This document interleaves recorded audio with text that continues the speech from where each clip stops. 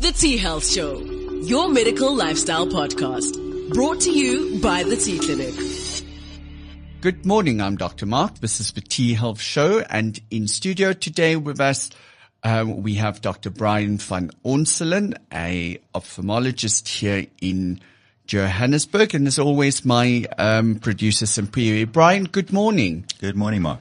It's so wonderful to have you here. Thank you for taking time out of your busy schedule.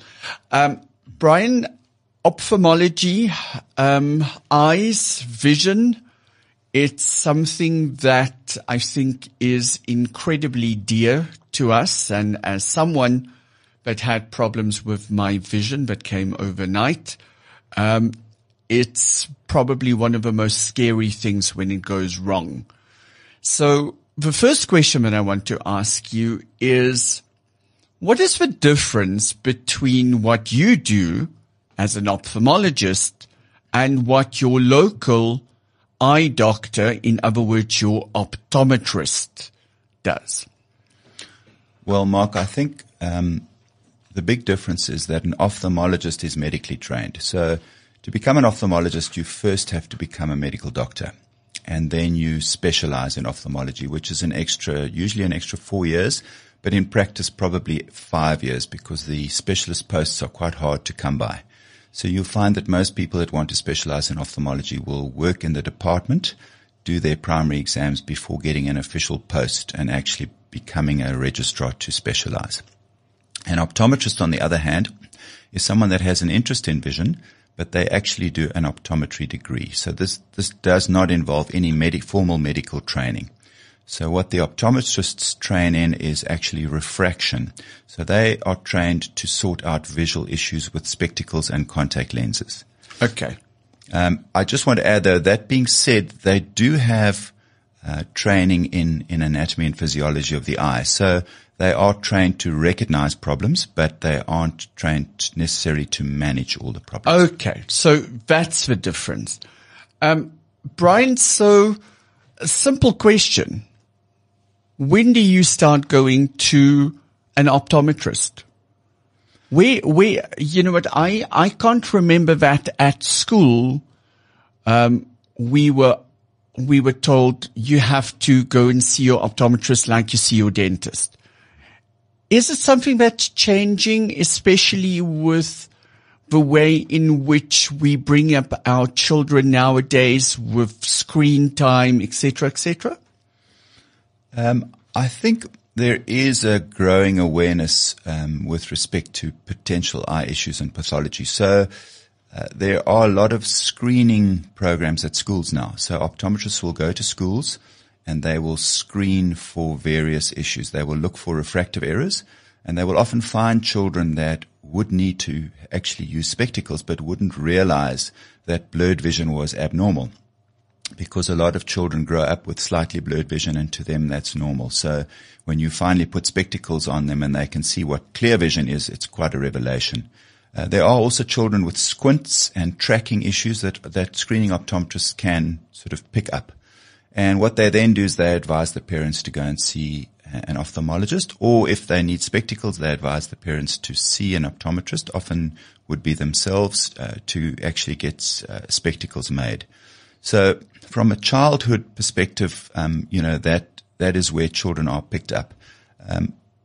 On the other hand, parents often, when they're doing family photos, they would notice that one of the children, for example, would have an eye that was deviating off the central line, and they would then say, okay, my child has got an issue. And they will often say it's a lazy eye. That's a colloquial term for a squint.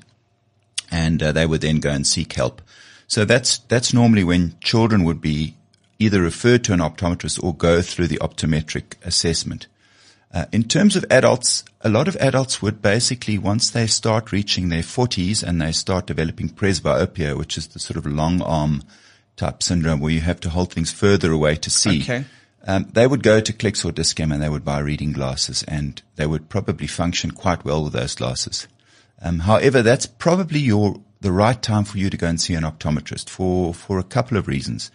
First of all, you will get a basic examination. And we know that age-related pathology such as cataracts and glaucoma start normally in your late 40s and early 50s. So an optometrist would be able to pick up if there was something wrong, and they would then be able to refer you to an ophthalmologist. The other important thing is that over-the-counter readers are fine. There's nothing wrong with them. You just have to know where the sweet spot is. So you could choose a pair of +1s, and the sweet spot would be maybe 30, 40 centimeters away from you, or you could go to a +2, and the sweet spot would be 15 centimeters away from you. So you would then, choose where you like to read, and you would get your readers according to that. If you went to see an optometrist, though, if there was a subtle difference between the two eyes, they could make a bespoke pair of reading glasses for you. They would then calculate the reading need for each eye and put them into a correct pair of specs for you. And you'd probably find that if you used a pair made by an optometrist, you would have less eye strain than a pair that was over the counter. So I want to interject there. You mentioned eye strain. Isn't eye strain something that can lead to further problems or can cause problems on its own, something like an accommodative spasm? Yeah. So eye strain can be a problem. It can cause, as you say, an accommodative spasm, which is where your focus muscles go into spasm because they're working so hard. And this would be if you don't have the correct spectacle power. So your eyes are battling to focus and they're not able to focus, and you're doing vision intense tasks like studying for exams, for example. The other thing that eye strain can do is it can be a precursor for migraine. So you could be in a situation where you're maybe sleep deprived, your sugar levels are a bit low, and you then have eye strain added to the mix, and that could be what sets off migraines. So I often do see patients with migraines, and one of the things that we need to do is get the prescription of the spectacles right. And that's a starting point for actually trying to work out how to combat these migraines and prevent their recurrence. I remember when I presented to you in a panic, where I started developing double vision, which came about overnight. And we did all the investigations, and none of the special tests, including an MRI, pointed to anything. And at one point you said to me, Mark, do you get migraines? And I said to you, yeah, but I get an aura. And you mentioned something which I never heard of after being in the medical fraternity for 20 years, and that's a silent migraine. Yes. Where you have vision disturbances with no headache.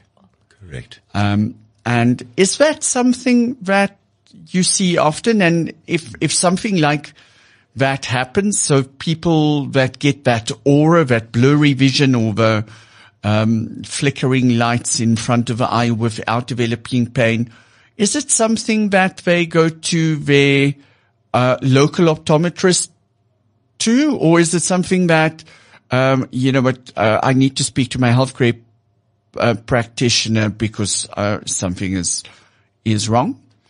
Yeah, so it is a fairly common thing, the retinal migraine, and typically patients develop these scotoma, which are patches where the vision sort of disappears for a while, and it can even last for up to 15, 20 minutes, and it can be quite scary.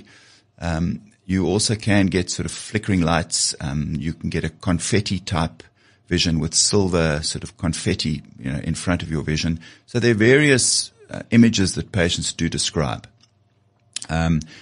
It is important that they see an ophthalmologist because there are a couple of other important medical conditions that can mimic a retinal migraine. And the two most important are retinal detachment, which can also have as a symptom flashing lights. And it's sometimes quite hard to distinguish between the flashing lights that indicates traction on the retina and the flashing lights that might indicate an aura for a retinal migraine.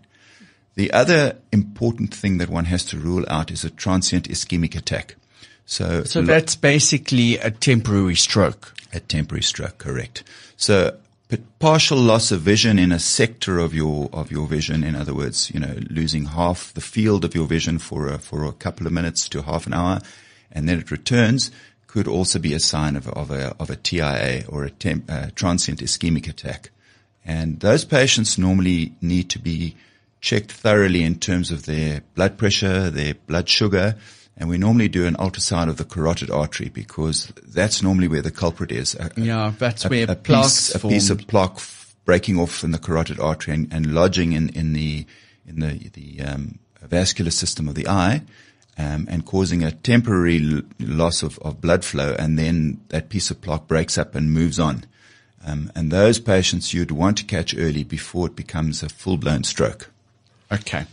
So before we go on to the most common diseases of the eye, I want us just to stop for a second at children. What are the most common eye conditions in children? So in children, I think the most common eye conditions are undiagnosed refractive errors. Okay, so this is literally where the lens is not focusing the picture on the retina correctly. So in other words, this is creating a blurry or a double vision. Am I correct? Yes, exactly. And unfortunately, what often happens in children is that they have what we call anisometropia. So anisometropia would be a difference in prescription between the two eyes. So what you would often find in children is that one eye is perfectly focused. In other words, there's almost a zero prescription. The other eye would have a prescription error. Now, what happens is in the formative years, which up to age 7 or 8, the brain is still developing the visual pathways. So each individual eye is connecting to your occipital cortex in the back of the brain. And these pathways are forming as you grow older. Okay. Now, in children with a prescription error in one eye, what happens is that the brain favors the clear vision eye. Yes. And it ignores the poor vision eye. Yeah. So what happens is that your connections between your optic nerve and your occipital cortex are dominated by the good eye. Okay, so that crossover is not happening on an equal basis. Correct. It's stronger on one side than the other. Correct. And the issue is, if you don't catch it early, by the time the child is 8 or 9, this deficit in transmission neural pathways from the bad eye is entrenched. It's permanent. And we then have what we call an amblyopic eye or a lazy eye. Okay. So this eye's visual potential. But lazy in the sense it's not movement that it strays from your midline. It's lazy in the sense that it's actually not seeing. Exactly. Okay. So it's not seeing and its visual potential is poor.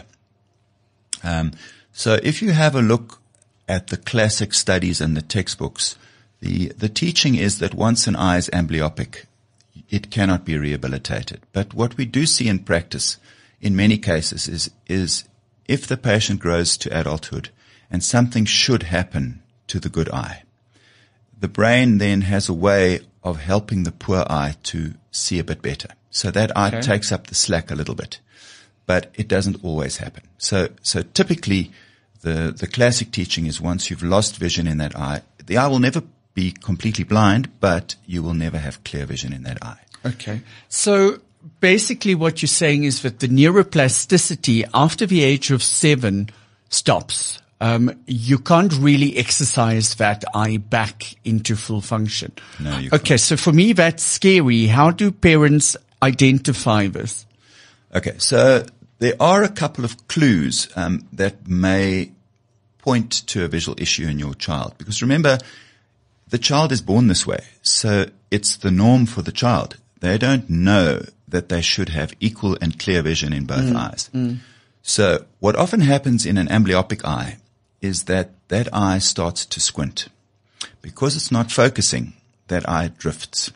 So that's an important sign. So if a parent sees one eye drifting, it's an indication that there may be an issue with that eye. Okay. Brian, what is the easiest way to determine drifting? Is it that you ask your child to look at something close, or is it that you ask them to look at something far, or is it just something that you need to observe? Yeah, it's more of an observation, but it is easier to see with distance vision because near vision tends to cause accommodation. It tends to cause, it pulls the eyes together, and that sometimes masks the drift of the eye. Okay. So that's the important thing. So what we find, a lot of children, if you look at them and they are squinting, there are two main categories of squint. So the first one is a congenital squint. So a child is born with a squint. And now this is normally due to a muscle abnormality. And these children need to be operated on fairly early. So what most people would do is they would wait for an age when the anesthetic risk has decreased to a negligible kind of level. So this is about 2, 3? After the age of 1.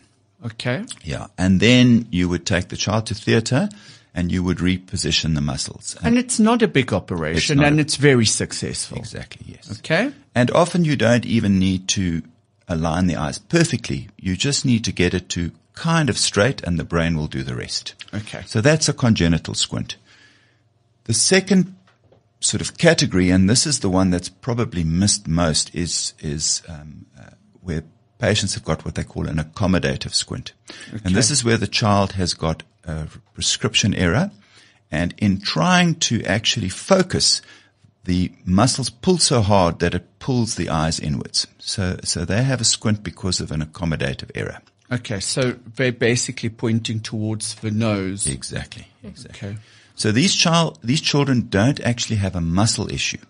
So if you put the appropriately powered spectacles on these children, it relaxes that accommodative drive and the eyes straighten up.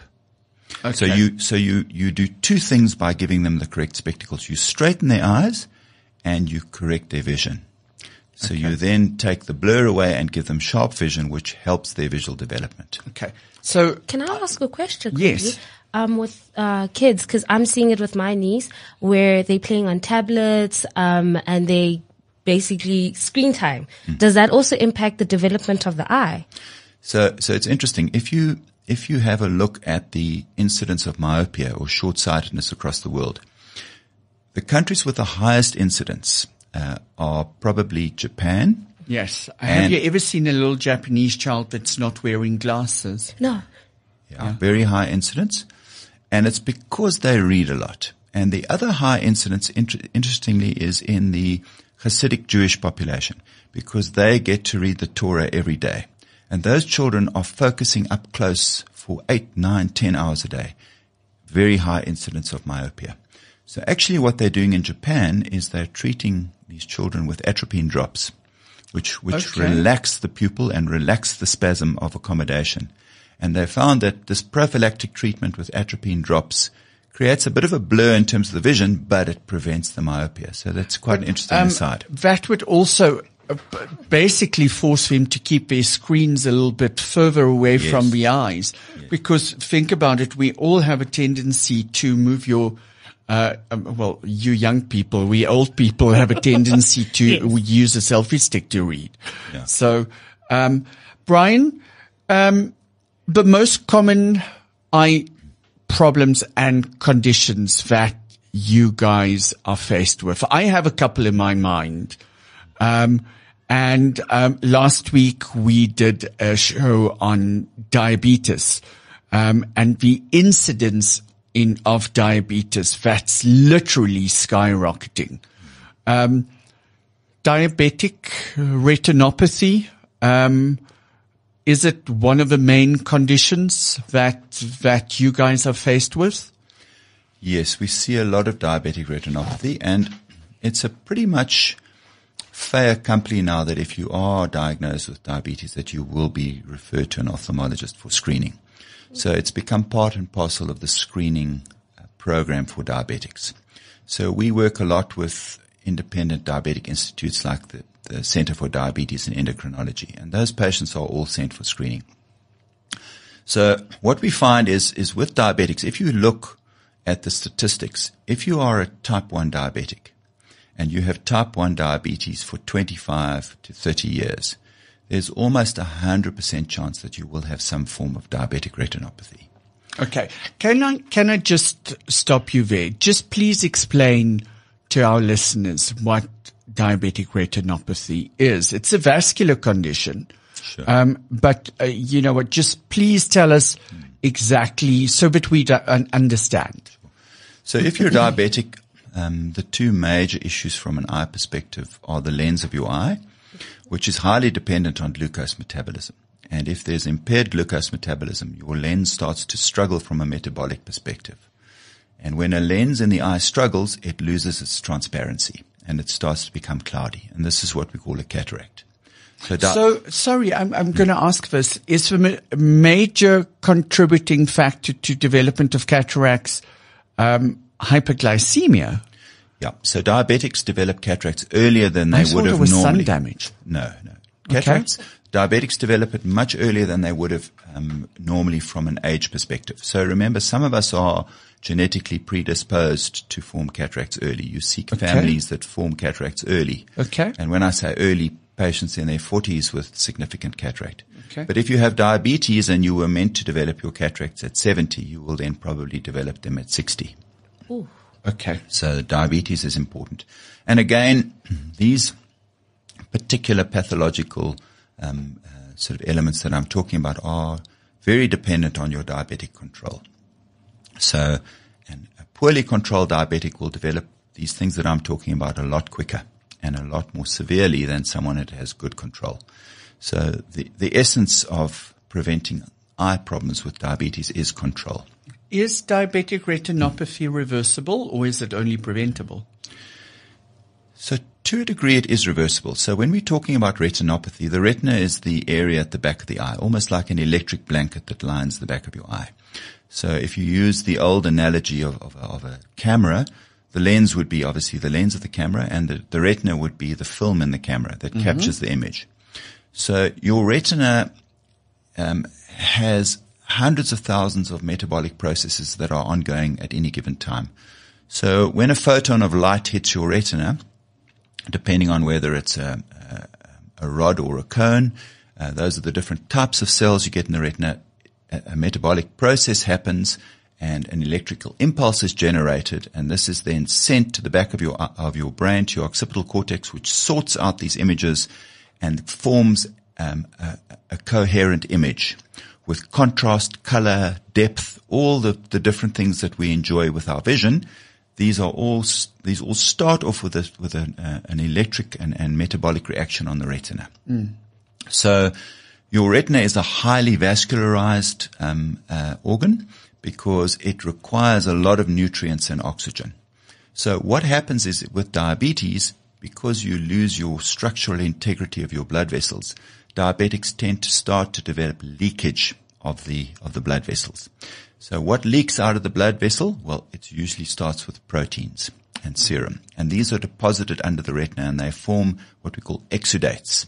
So these are calcified little spots under the retina, which can interfere with retinal function because it's almost like a bubble under the wallpaper on the wall. You know, the wallpaper is meant to be flush against the wall, but now you're getting bubbles forming. So that will distort your vision because it's literally causing a refractive disorder, basically.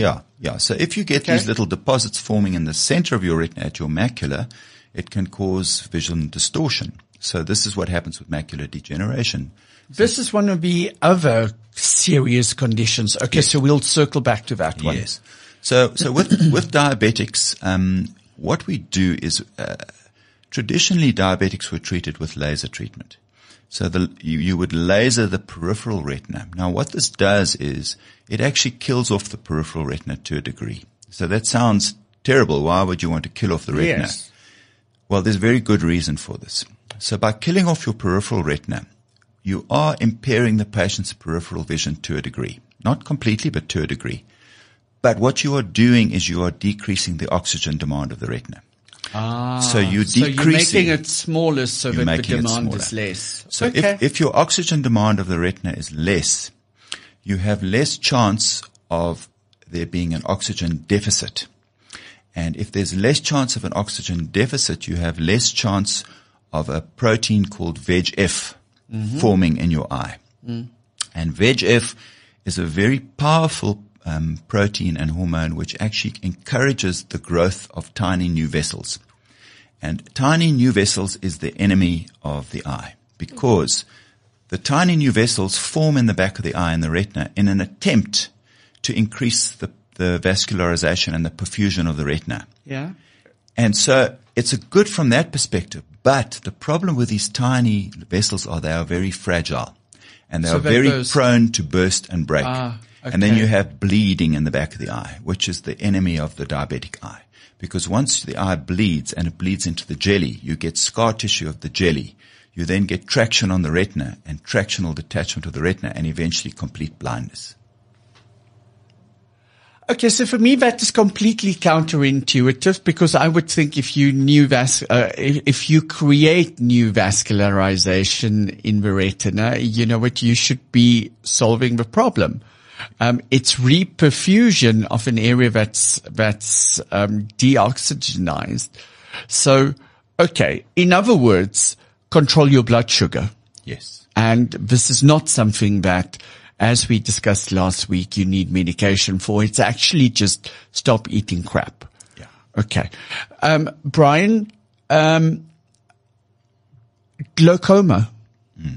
Do you want to explain to us what that is? I think it's something that a lot of people have heard of, but they don't really understand what it is. And it's a common condition. And a lot of medication, et cetera, can aggravate or even cause this condition.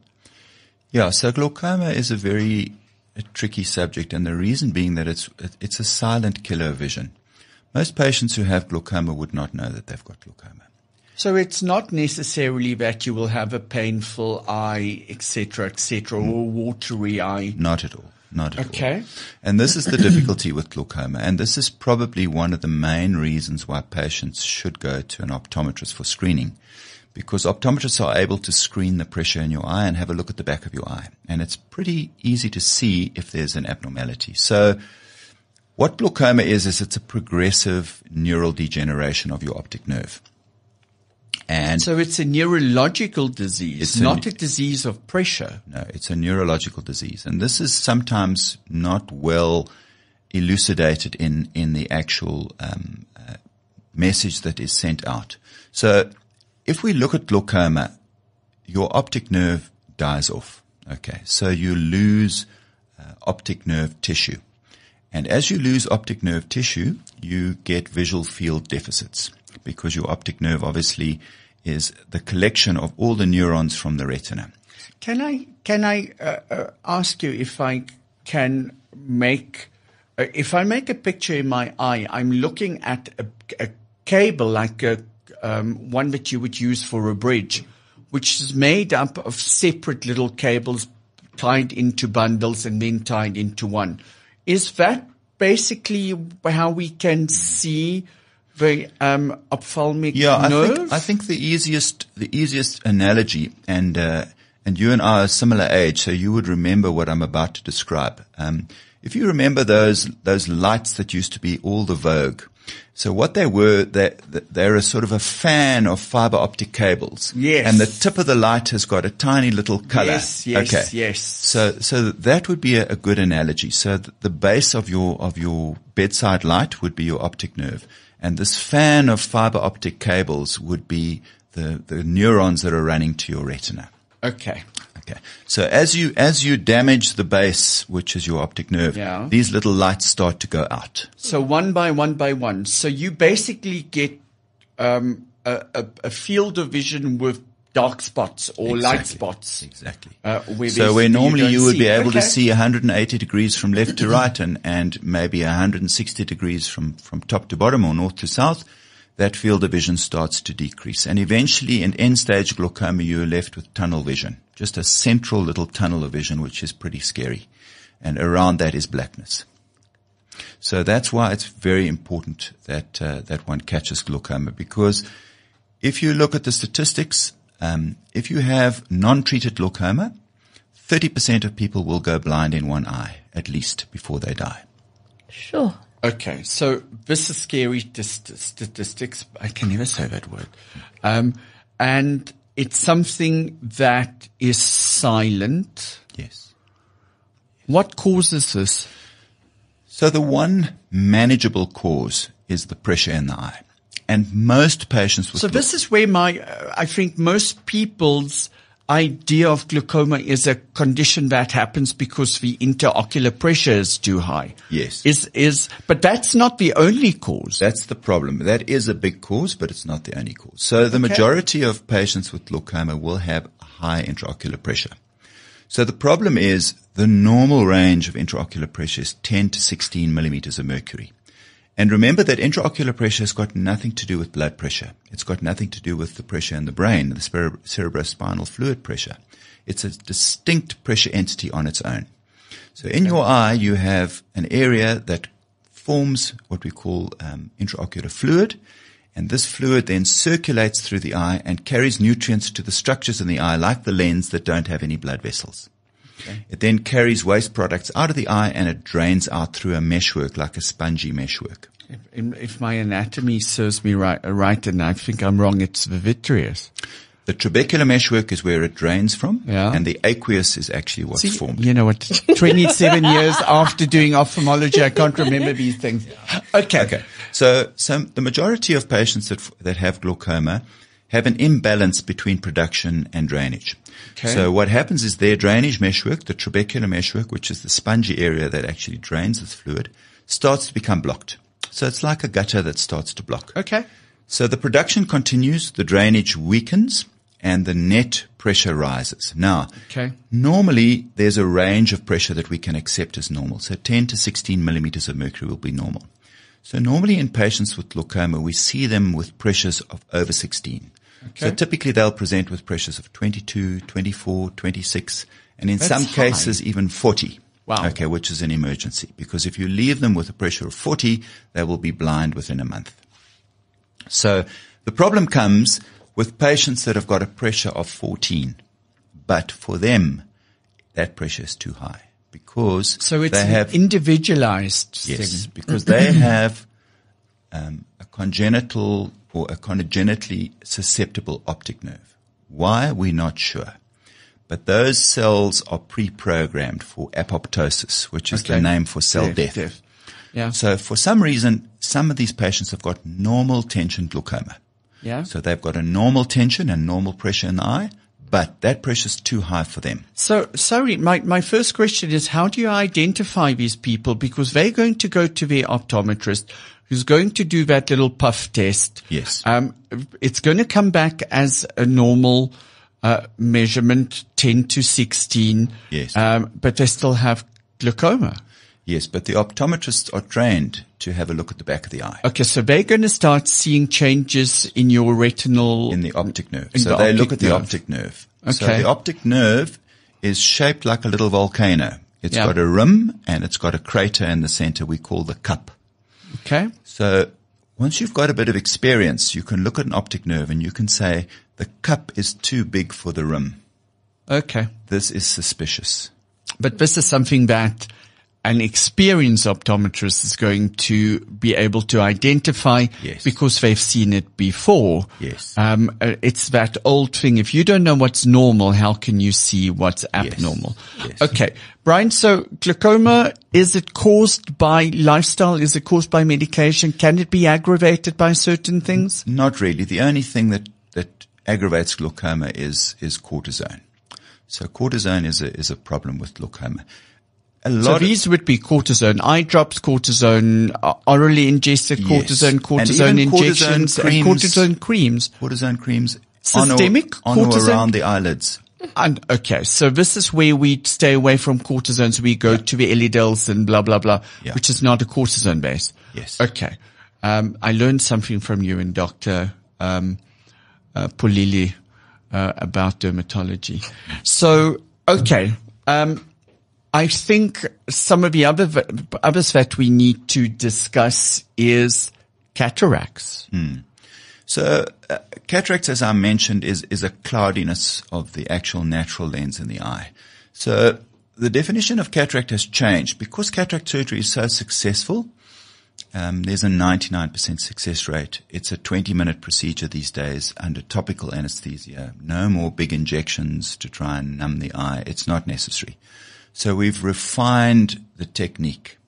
We've refined the measurements so that we can implant an appropriately powered lens into the eye. So which can with a take cataract, is it basically a lens transplant? Exactly. That's what it is. So you literally take the whole lens out. So we remove the old lens and we replace it with a new artificial lens. Now the artificial lenses have been redesigned and the designs are constantly improving. And they now have what we call an aspheric profile. So an aspheric profile means that as your lens ages, it flattens. Now, when you implant an artificial lens, the artificial lens has got a recreated curve that you would expect in a 19-year-old lens. So what this does is it gives you enhanced vision. Bionic eyes. Yeah. So we had a congress a couple of years back with a very famous American refractive surgeon. Now, a refractive surgeon is an ophthalmologist that deals with cataract and laser, getting rid of spectacles. So he's one of the famous guys. He's got a couple of textbooks written by him, etc., etc. And he was talking about this aspheric profile of the new intraocular lenses. And his comment was that they designed it to mimic a 19-year-old lens, because as he put it, all your systems in your body and all your organs operate optimally at 19. After that, it's downhill. So that's why they chose the 19-year-old lens. So the new generation intraocular lenses give you very, very good vision. And in most cases, you can get rid of spectacles for distance vision. You only then need spectacles for reading. Yeah, because, okay. I'm on your list, Brian. I've been wearing multifocals for so many years, and they do become a bit of a pain in the ass now and again. Okay, causes of cataracts. So the main diabetes is a big one. Age-related is our most So that common. is just normal progression of age. It's natural. So what patients find is that their vision starts to drop, especially in low light conditions, late afternoon, early evening. They can't see so well.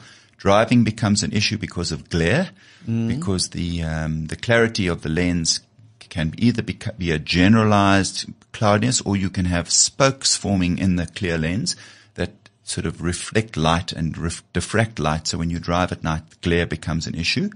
And then they also notice that their spectacles are becoming thicker and thicker. And these are all signs of cataract. So we don't wait anymore for patients. The old days, they used to say you had to wait for your cataract to become ripe. Oh, that's when it becomes milky. When it becomes milky and you can't see anything anymore. We don't wait for that anymore. No, that's ridiculous. The minute patients are becoming completely spectacle dependent and changing their spectacles regularly and not seeing well to drive, we will then do the cataract surgery for them, because then they can enjoy the benefit of the new eyes for the rest of their life. Okay. You have to run back to your office, and so do I. So we have a little bit of time left. And one of the topics that I want to discuss is ophthalmic emergencies. But there's something that we haven't touched on yet, and that's macular degeneration, which is one of the most serious eye conditions. Very much so. Do you want to explain to us exactly what the macula is and why it degenerates and why it causes such big problems? Sure. So macular degeneration is a disease that affects the aged. And there are two big categories: dry macular degeneration and wet macular degeneration. So I'll just briefly explain the difference. So what happens is the retina that we talked about, this electric blanket at the back of the eye, it has got a central area called the macula. Now, the macula is where your concentration of your little cells is at its highest.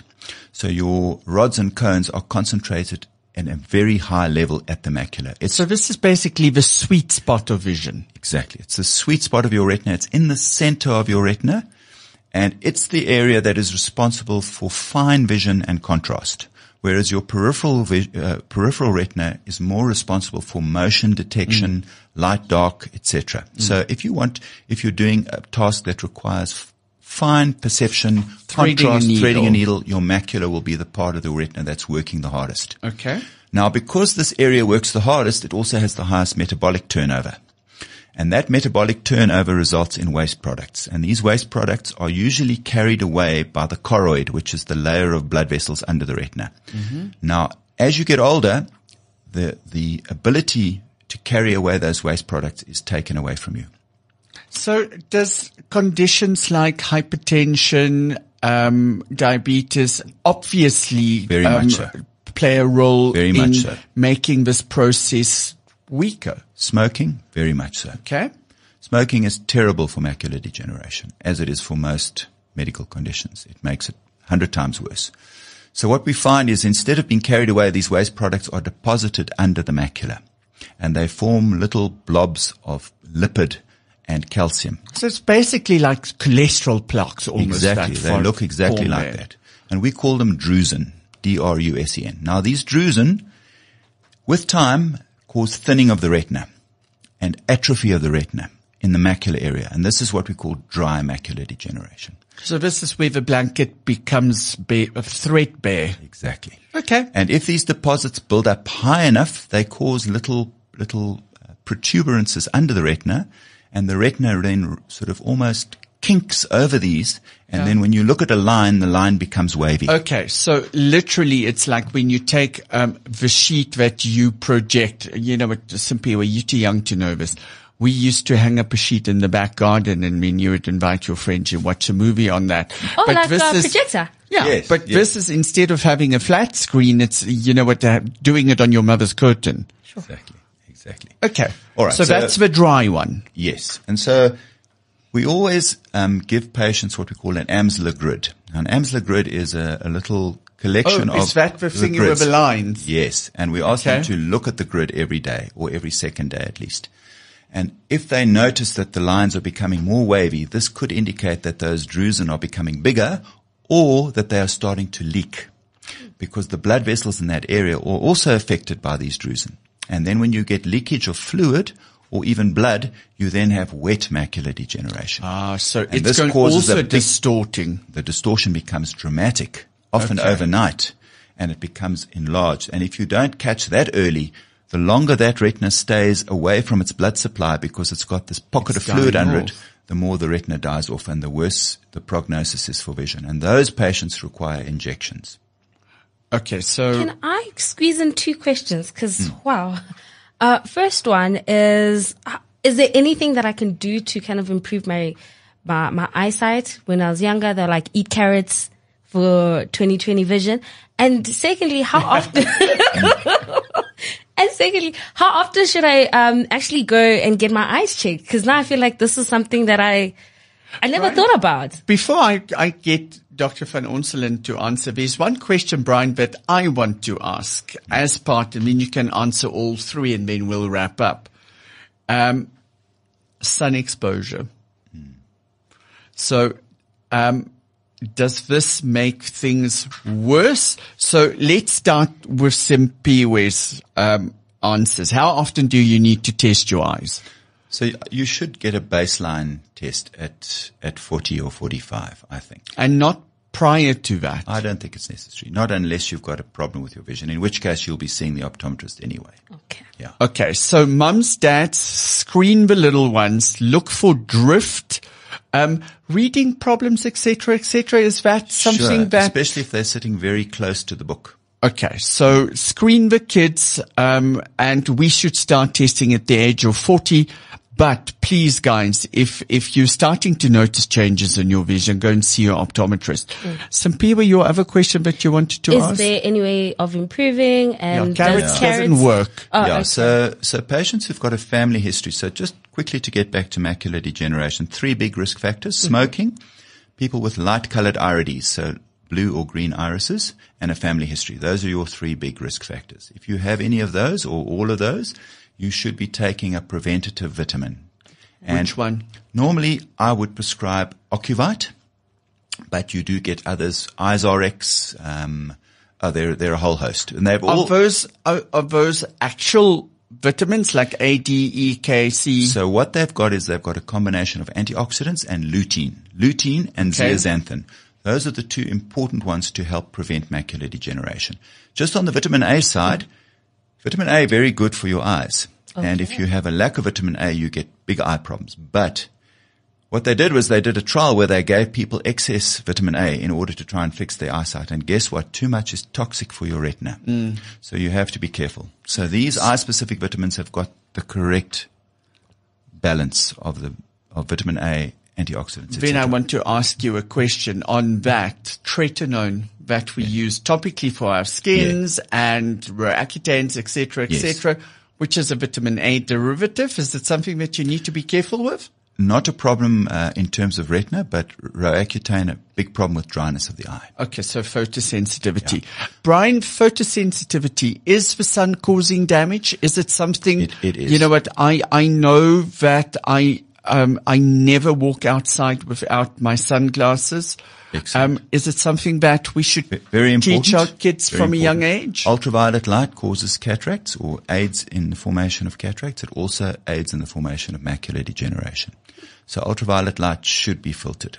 The new generation Is this polarized, polarized lenses or just dark glasses? UV 400 is the gold standard. So UV 400. So your sunglasses should filter UV 400. So the Fongkongs don't do that, but the decent ones do. The lenses that we implant for cataract surgery have got a built-in ultraviolet filter, particularly for that to actually protect the back of your eye against the harmful effects of ultraviolet. Okay, so Mark, just one more thing. Just when you're talking about children's screening, there's a very useful thing that parents can remember. If you want to check your young child's vision, what you do is you take some hundreds and thousands that you would put on a cake, and you put them in your hand, and you ask your child to pick out individual little hundreds and thousands. If they can do that, they should normally be okay. That's a good exercise. Well, I think it's a bloody difficult exercise. I can't do that. If you give me a tweezer, maybe. This is why you're wearing glasses, Mark. Brian, I'm going to bring you back for another show because I think there's a lot of eye conditions which you haven't touched on. But before we go, ophthalmic emergencies. In my mind, immediately the retinal detachment, that's the curtain coming down, but you have some other symptoms of retinal detachment? I think the retinal detachment is probably the most important. There are others such as central retinal artery occlusion, which is a sudden loss of vision, but I think most people, if they had a sudden loss of vision, would go for help. The one that they often don't go for help for is the retinal detachment. So just to remember, the jelly in your eye as you age starts to degenerate. It becomes less jelly-like and more liquid. And it starts acquiring inertia, almost like yogurt sloshing around in a yogurt container. And as it sloshes around, it starts to pull away from the retina where it was attached. So it makes that bubble, basically. So it starts which creates pulling, a suction. It almost pulls the wallpaper off the wall. Yeah. Okay. So in most patients, this is a sort of a natural process, and the jelly cleaves away and leaves the retina intact. And then in the center of your eye, you've got this ball of degenerative jelly which is floating around, and normally it has little bits in it, and we call those floaters. So these are the things that you see float down and up and around. So a normal detachment of the jelly with floaters, it's going to happen to all of us at some stage in our lives. If you're lucky, you've got thin jelly, you have one or two floaters, it's not really an issue. If you're unlucky, you've got thick jelly, you have a lot of floaters. It might create visual issues. We might need to do something about that. But that's not the point of what I was trying to get through. The big thing is the retinal detachment. So when this jelly pulls away and degenerates, if it pulls a tear in the retina, because it's adherent to the retina, and in some places very adherent. So if it pulls a tear in the retina, that is an area where fluid can get in behind the retina and cause the retina to peel away from the eye, almost like wallpaper peeling off the wall. This is an emergency. So if you see a lot of floaters, if you see a lot of black spots, which might indicate bleeding, if you see a lot of flashing lights from one area that doesn't seem to want to stop, that could indicate that tear that's pulling. Or if you see a dark curtain coming across your vision and it doesn't want to move, it just gets progressively bigger over a couple of days, you need to seek help. Now, this is particularly important if you are short-sighted, because short-sighted people tend to have slightly longer eyeballs. It means that the retina is stretched a little bit more over that longer eyeball. It means that the retina is thinner. It means that that retina has a higher propensity to tear. Those patients need to be especially careful of those symptoms because they get retinal detachments. And interestingly enough, it's not the -12s, it's the -4s that are most at risk. Okay, so people with not the worst vision. Okay. Brian, there's one last question. Eye infections. So these are your conjunctivitises, et cetera, but the extreme one of those are ulcerations of your cornea, etc., etc. Yes. Pink eye conjunctivitis, is it something that is dangerous beyond what people think they are? And it's something that we should be more aware of. I think there's especially small little children with dirty hands rub their eyes and get pink eye, but that's a bacterial condition, not necessarily an Yeah, the infective one. classic pink eye is an adenovirus. So that's the classic pink eye, and it causes watery red eye, a bit of light sensitivity, and it's usually finished within 2 or 3 days. Your symptoms are gone. And we don't treat that because it's a virus. Yes, we don't treat that. Where we would treat is if the discharge becomes more sticky, more yellow, more green, which could indicate a secondary Bacterial infection. And now we treat this with eye drops. Yes, antibiotic eye drops are used to treat. In certain cases, this pink eye can involve the cornea, and you get little, almost coin-like lesions on the cornea, which may require cortisone drops to help to fade. And they can even remain for the rest of your life and cause a bit of a problem with your vision. So pink eye can be an issue. It's not something to be trifled with. The big thing is, if you've got pink eye, please stay away from other people, because it's caused by direct contact. And you often don't know how often you rub your eye. And then you've got that on your hand, and you shake someone else's hand and they rub their eye, and boom, there we go. We've got an outbreak of conjunctivitis. In terms of ulcers of the cornea, our biggest concern is contact lens wearers. Contact lens wearers usually are pretty good with their hygiene and their contact lens routine, but sometimes they get lazy. They sleep with a contact lens in overnight.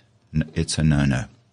Even your hard permanent type of contact lenses. So you remove them every single night with clean hands. There are extended wear contact lenses available now. I don't like them. I know that So are you one of the daily? I prefer dailies. I prefer my patients to take their contact lenses out when they go to sleep at night.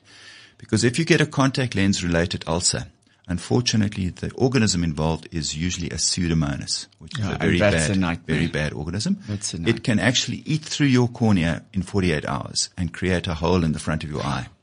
So this is not something you want. That's corneal transplant if you're lucky. Exactly. Sure. Okay.